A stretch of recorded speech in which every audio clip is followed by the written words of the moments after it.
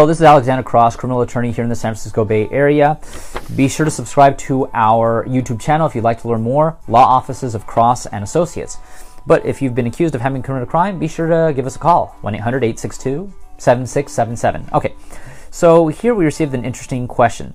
So I'm being accused of intending to rob a vehicle.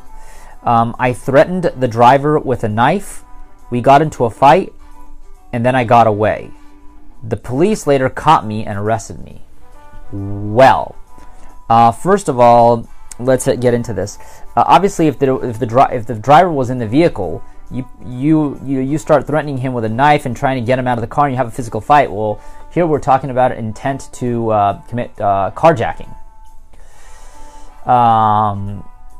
This carjacking, generally speaking, is a violation of Penal Code Section 215.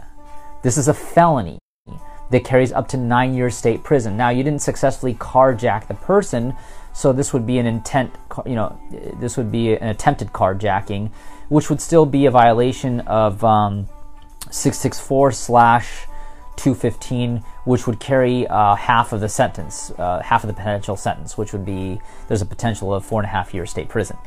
Now, there is a potential charge here of assault with a deadly weapon as well, because you did come at the person with a knife, which would be a violation of Penal Code Section 245(a)(1), also a felony that carries up to 4 years state prison. So here we're having, like I said before, two potential charges: assault with a deadly weapon and attempt carjacking. Both of them felonies. The carjacking is actually a strike. So this is a very serious offense, because you would, if the evidence is there, you have an extremely high probability of going to state prison and getting a strike. And of course, if that happens, then this will be a prior essentially for life. They'll always be able to use this against you if you commit any other crimes, or simply if you're accused of any other crime. So you have to be very, very careful with this.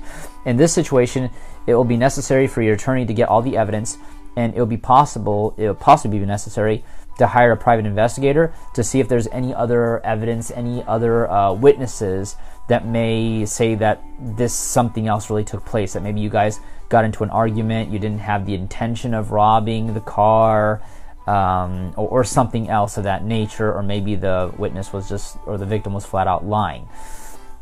But in either case, if it looks like they do have the evidence against you, well, then the primary goal would be to see if there's a way to get away from the strike, and maybe, especially if you have a clean record, avoid a state prison sentence, because you don't want to have this as a prior, because those things affect you for life. Regardless, if you've been accused of a crime here in the San Francisco Bay Area, be sure to give us a call at 1-800-862-7677. Once again, 1-800-862-7677. And be sure to subscribe to our channel once again, Law Offices of Cross and Associates. See you then.